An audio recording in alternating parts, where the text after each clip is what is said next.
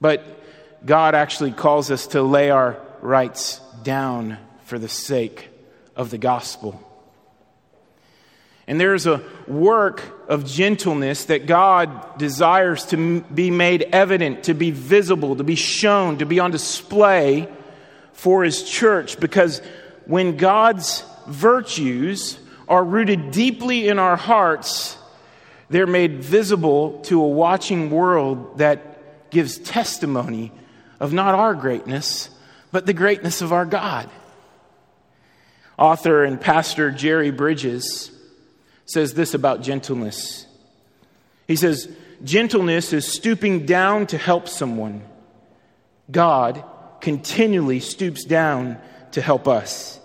And He wants us to do the same, to be sensitive to the rights and the feelings of others.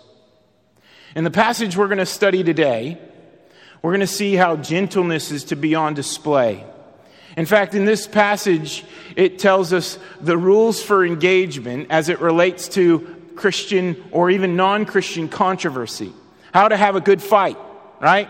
Here's the rules for engagement for the fights that are so known in the world among us. Not even fights on the outside world, but fights even internally in the church. It's not if controversy happens, it's when it happens. And when it does happen, how do you walk through it? Well, God's Word gives us instruction for how to walk in obedience when controversy takes place, or when these fights need to be engaged with, or even when they don't. And there's something powerful about God's Word that is revealed through this passage. I want to put a spotlight on three things that we're going to study in this passage. The first thing we're going to study is that Christian character is of utmost importance. 2 Timothy 2:22, we're going to see Christian character is of utmost importance. The second thing we're going to see is there's things that should be avoided as it relates to controversy. That's verse 2:23. And then we're going to see what ultimately the Christian should pursue in the midst of the battle, in the midst of the fight, in the midst of the war. 2 Timothy 2:24 through 26. Read with me the first verse of this passage at 22. Paul says, "So flee youthful passions and pursue righteousness, faith, love, and peace, along with those who call on the Lord from a pure heart." Paul doesn't mince words when he gives this command. He says, flee youthful passions, run from them, tuck tail and go the other direction. And the other direction is actually in pursuit of righteousness. When you flee sinful or youthful passions, you are pursuing the righteousness of God. This should be a mark of genuine Christianity in God's church, is that we don't love the things that God hates, but we hate the things that God hates. And God hates with a passion sin. And these youthful passions are the things that are associated with the works of the flesh. And the Apostle Paul unpacks them in Galatians chapter 5, 19 through 21. It's the opposite of the fruit of the Spirit. Now, the works of the flesh are evident: sexual immorality, impurity, sensuality, idolatry, sorcery, enmity, strife, jealousy, fits of angers, rivalries, dissensions, divisions, envy, drunkenness, orgies, and things like these. It sounds like straight out of the frat house, doesn't it? That's youthful passions. That's youthful passions. I got the college students like, yes, I hear that. So maybe some old college student wannabes are like, oh boy, I'm in trouble. Okay, keep going. Flee youthful passions. The things that the world loves and the world embraces and the world celebrates are actually the things that God despises. It's important for the church. Like, there's a distinctness that the Christian carries. It's not a pompousness. It's not a pride. In fact, you'll see it's quite the opposite. But when the Christian turns and flees from youthful passions or the lust or the sins of the world in the pursuit of righteousness, it looks like this. Paul says faith. Faith. Faith is the fruit of the Spirit. Love is the fruit of the Spirit. Peace is the fruit of the Spirit. And those things are shown. And that faith is the deep belief that's grounded in the work that Jesus Christ has done. Realizing that Jesus didn't die so that I could live freely in sin, but he died to save me from sin. And I believe that. And I believe that. And because I believe that, I pursue righteousness and I flee sin. That deep belief in what God has done drives our Christian conduct and character on a day-to-day basis. Now listen, it's not perfection. Like everybody here should feel the weight of that and say, man, I've got a long way to go. I've got a long way to go. But it's faithfulness. It's realizing that we continually have to say yes to Jesus and no to the things that compete against him. Idolatry, the other gods that try to take his place, the other allures that try to captivate our heart. But yet when Jesus satisfies, it's not necessarily easy to say no to those things, but the power of the Holy Spirit gives us the strength to walk in conformity with Christ because we're made in his image, because we are his image bearers, because we are called to imitate Christ, to live as Christ. How did Christ live? Well, we live like him. We pursue what he pursues. We love what he loves. We hate what he hates. But yet we give the world a glimpse of who he is by this pursuit of righteousness. Pursuing love. Is God everything to you? Do you love God with all your heart, with all your soul, with all your mind, with all your strength? And do you love others? If that's true, it will be shown in your life. You'll be able to see that. The world will be able to see that. And that love is a concern for God above all else, and a serving and loving of others. And to pursue peace. Peace. Peace is something that this world knows nothing of because it's in constant turmoil. Every single day, I'm telling you, we're in a season, every single day you turn on the nightly news and it's just horrifying. But the peace of God brings reconciliation. It's interesting how the peace of God actually brings a fight, isn't it? Because people don't comfortably receive the grace of God and the message that they are a sinner in need of a Savior. In fact, they'll fight wholeheartedly against it. But as believers, we pursue them with gentleness, proclaiming the message of God's grace that brings reconciliation unashamed. We don't have to be ashamed of God's truth, but we are called to embrace them with faith, love, and peace. The Christian conduct is marked by that. The whole of the fruit of the Spirit of love, joy, peace, patience, kindness, goodness, gentleness, faithfulness, and self-control are all to be shown in our lives on a day-by-day basis. It's okay if God's working this thing in you and you're not there. But I want to ask you the question, where's the direction of your life headed? And I also want to encourage you, you can do a U-turn right now. You can do a U-turn right now. It's not too late to turn the direction towards him. Paul says to do this with those who call upon the Lord with a pure heart. This is not to be done alone. This is not to be done alone. This is not to be done alone, but along with others. If you go at it alone, I guarantee you will come under fire and you won't withstand it.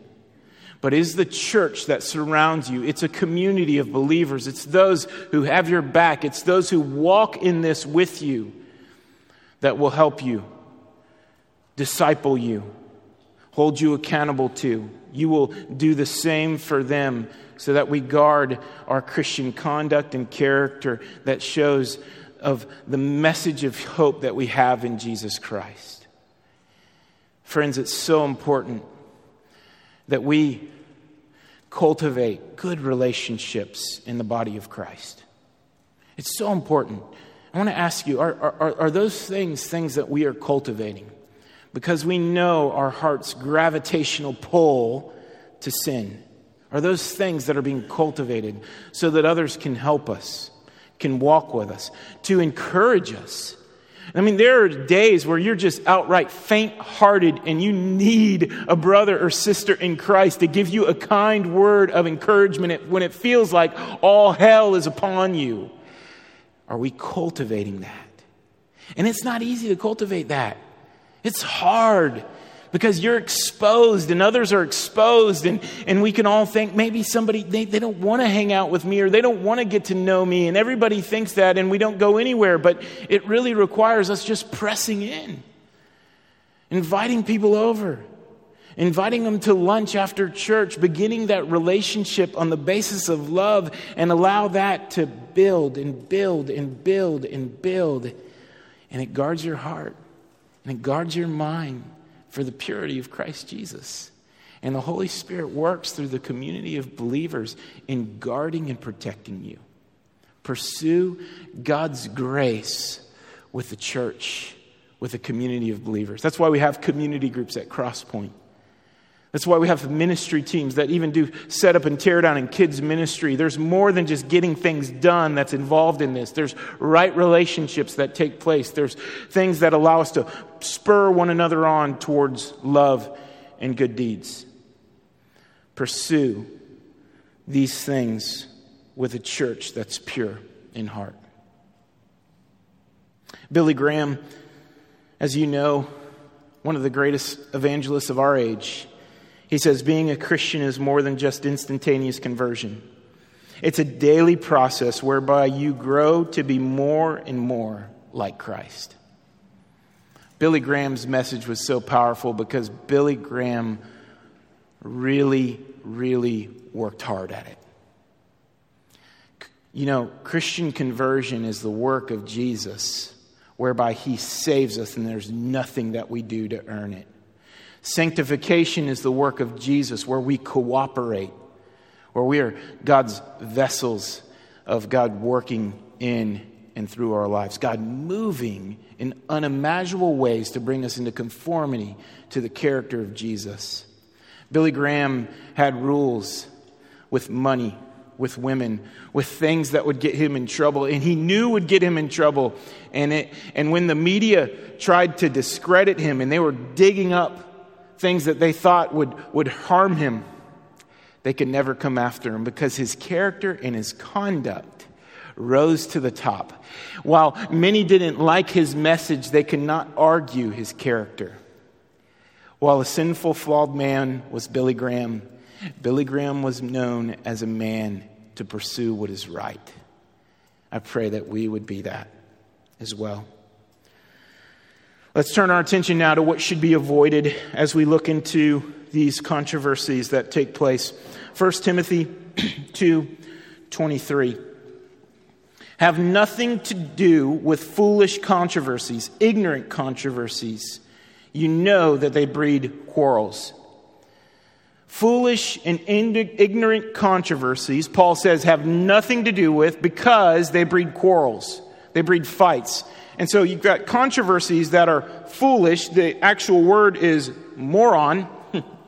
They're moron controversies. They're controversies that you engage in that are just absolutely stupid.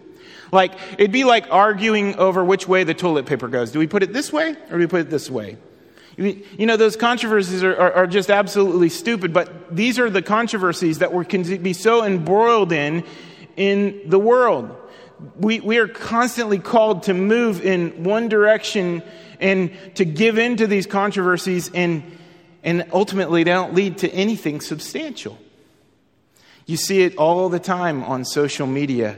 Friends, I have found that there's very few converts that are made online. I've found that. I just realized that people are just looking to pick a fight and to further root them in themselves and their point of view. They're looking for people to affirm it, and the people that confront it, they want to confront.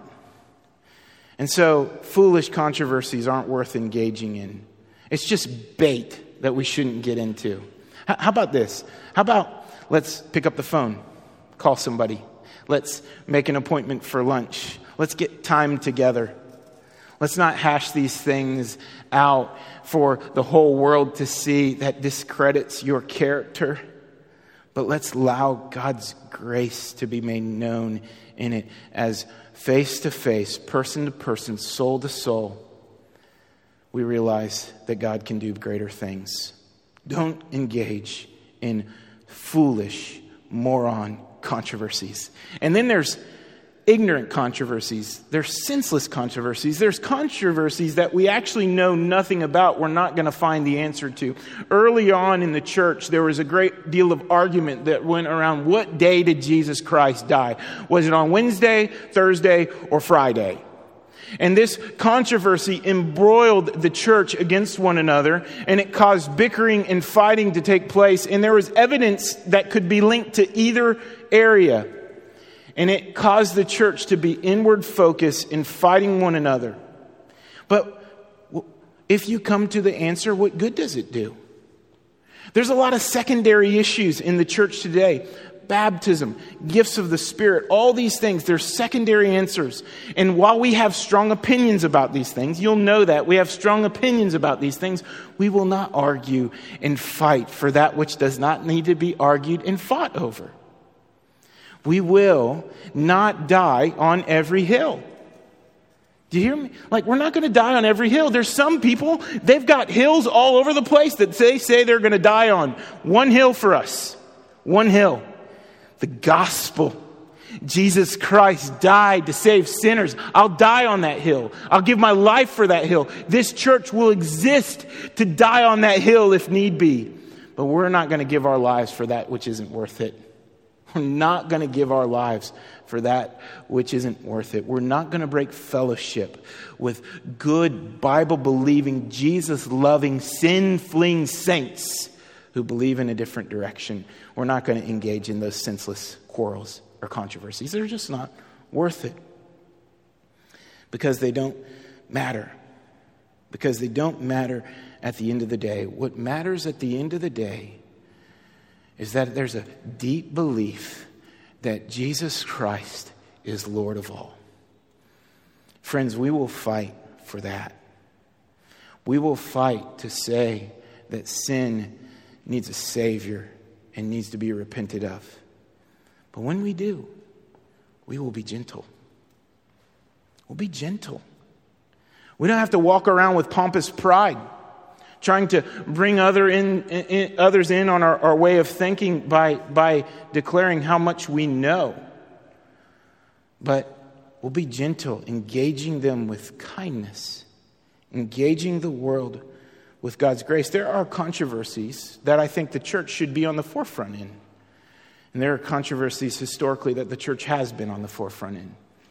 Remember Martin Luther and his 95 Thesis on Wittenberg door. And at the front of that was this sola scriptura, the word of God for the people of God, so that God's word can bring salvation. The church should be on the forefront of controversies like that. Martin Luther King Jr.'s and the civil rights, it was an image of God issue that was engaged with.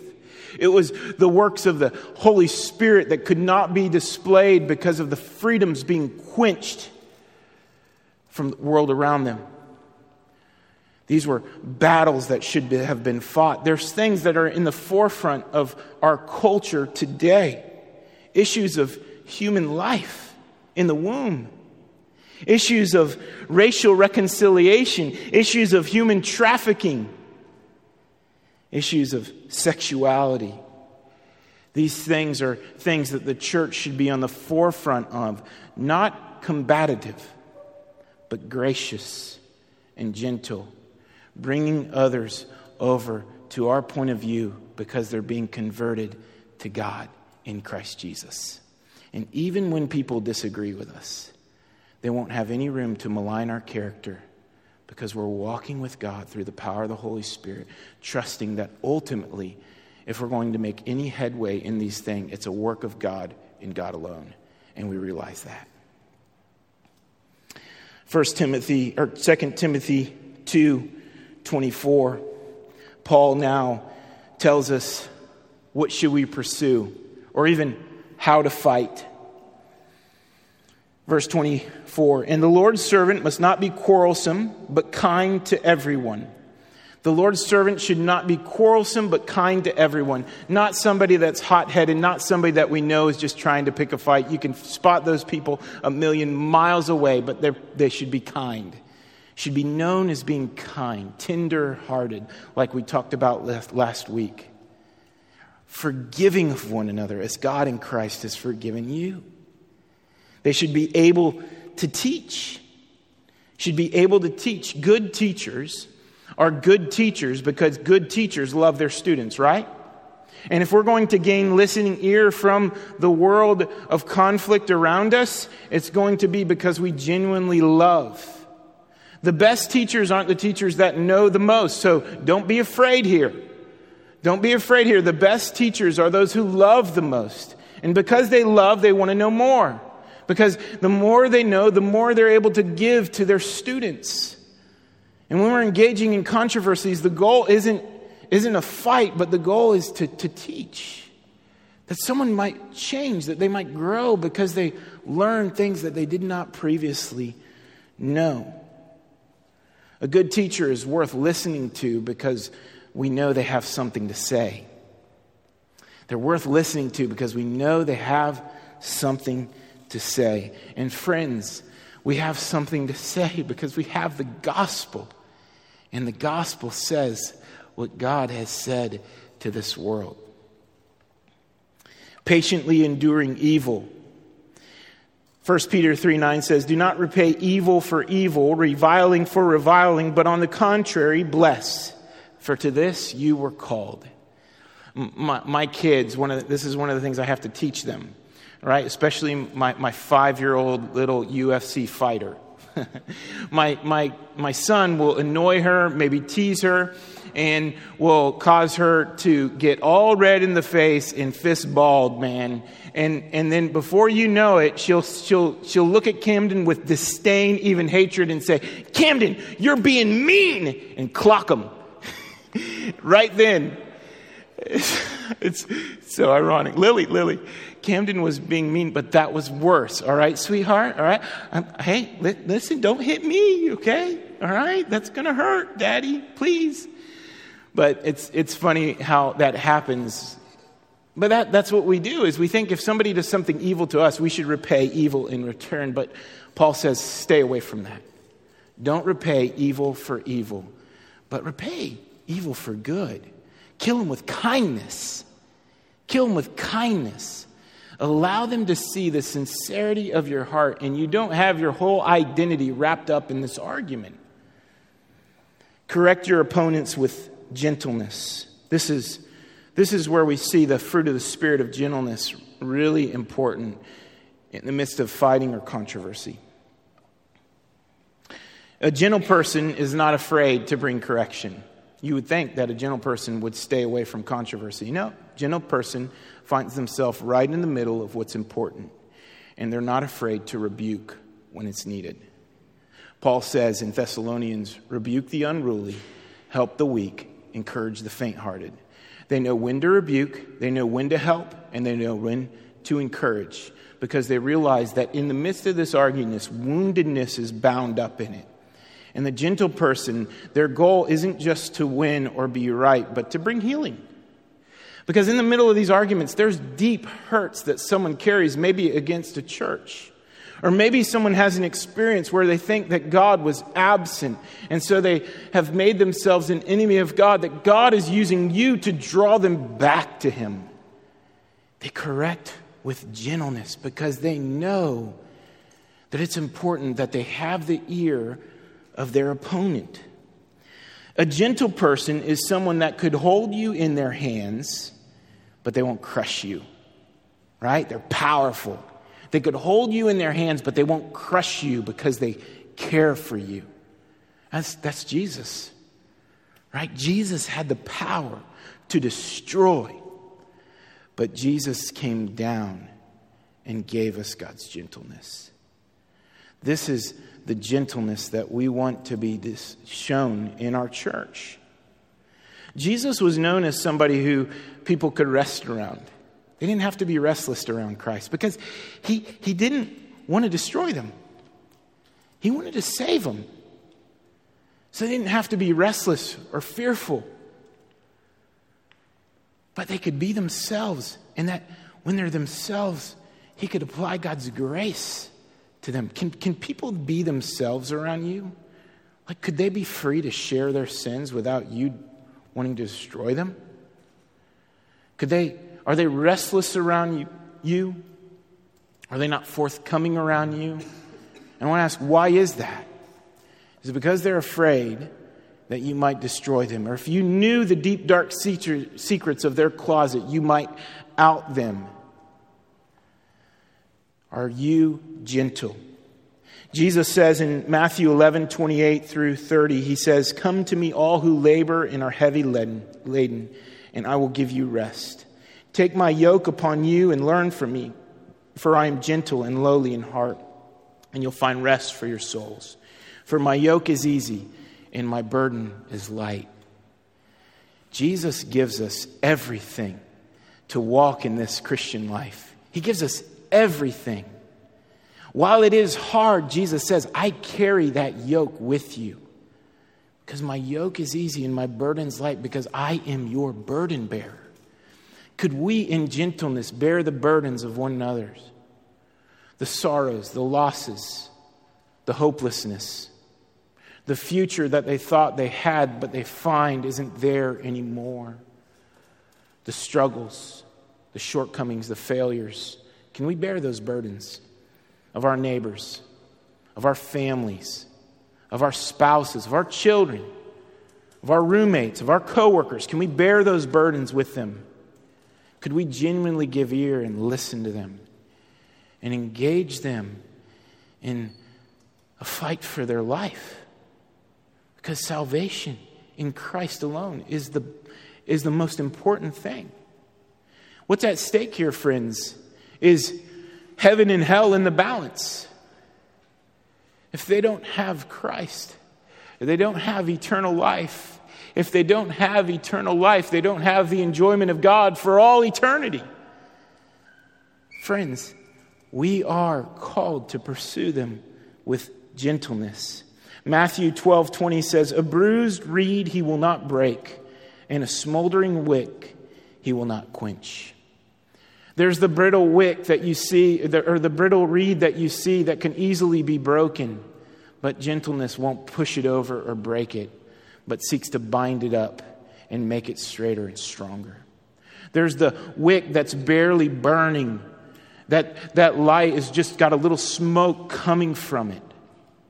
And instead of quenching it or snuffing the wick, we fan into flame that wick to where it's a strong gift of faith that arises out of it.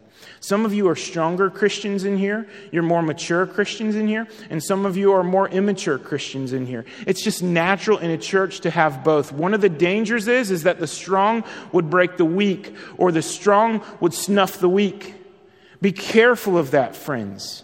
We're not called to perfection, but repentance. Lead one another there. For you who are strong, teach, correct, in gentleness, in love, in grace. We want to be a church that makes disciples, that plant churches. It's quite simple, right? Pointing our city to Jesus Christ. Make disciples that make disciples, plant churches that plant churches. That's what we want to be all about. To get there, discipleship is necessary. But people are going to be on different lines of the spectrum. We want to teach people how to read the Bible, how to pray, how to evangelize, how to live on mission.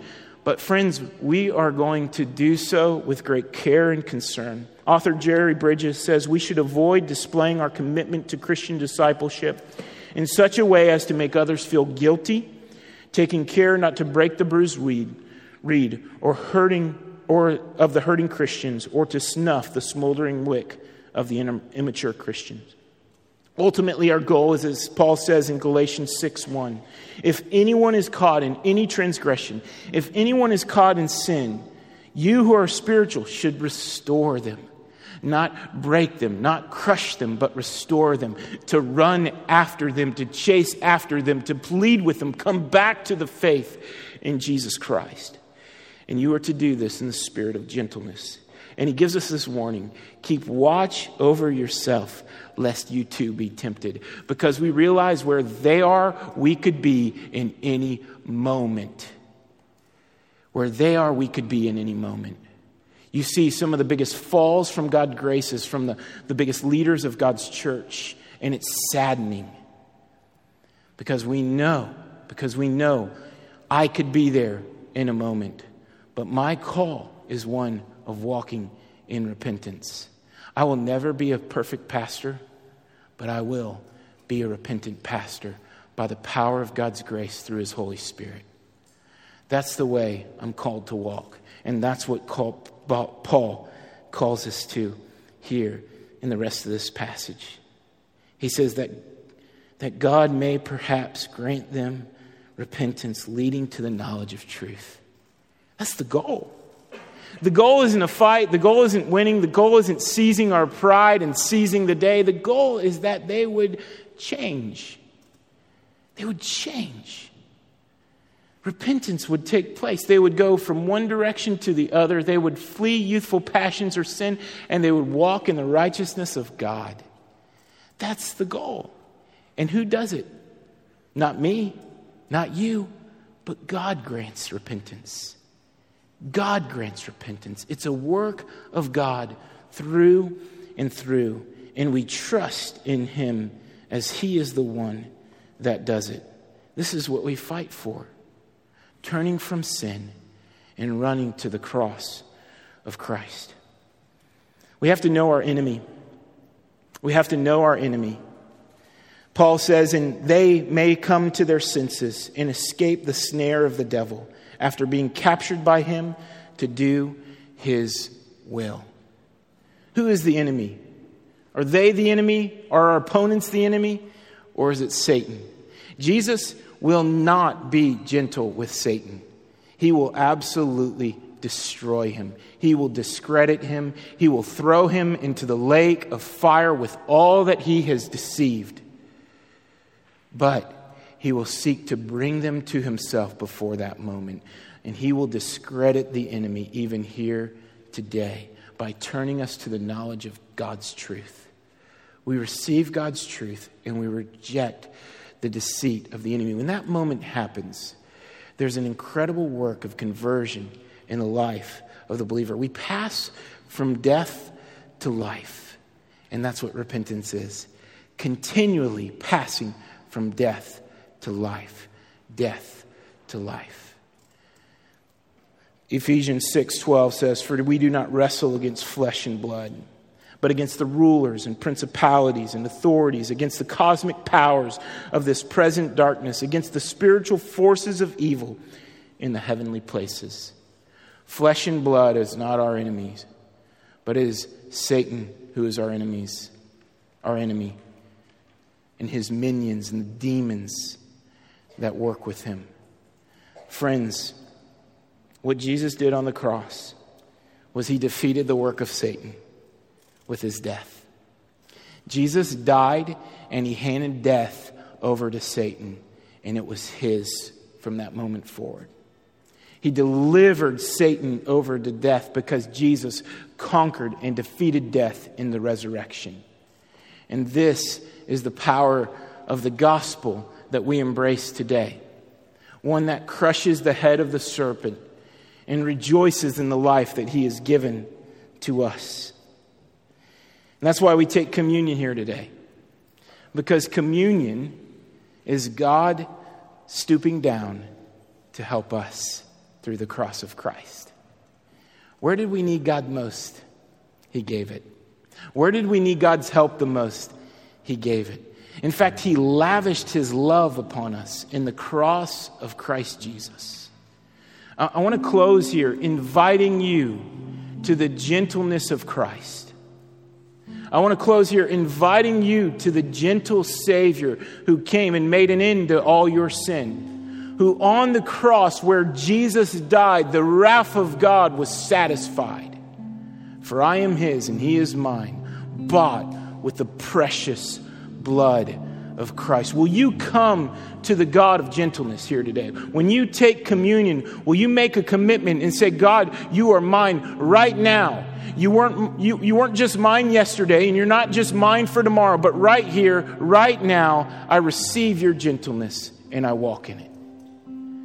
If you don't walk in God's gentleness, friends, you will walk in his wrath. If you don't walk in God's gentleness, you will walk in his wrath. But we take communion embracing the work of Jesus Christ that made an end of all our sin. Join us in this communion. Today, if you have questions of what it means to follow after Jesus, to receive this gentleness, I'm going to stand back there at that hospitality table, and I'll be happy to answer questions, pray for you. Maybe there's something burdening you today. We as your church want to bear that burden. Come, receive prayer. But right now I invite you to the gentle giant of Jesus and his grace that's given unto us. Would you stand? God, thank you. Thank you for your grace. Thank you for your mercy.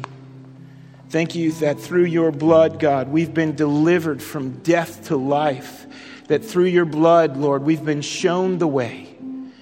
God, we can be gentle not because gentleness first resides in us, but gentleness first has been displayed through you as your kindness to us, as your mercy to us. Father, I pray that this message would root itself deeply in our hearts. God, that your word would bear fruit, that we would walk in you. This day forward, we need your help and grace. In Jesus' name, amen. Invite the servers to come, serve us communion.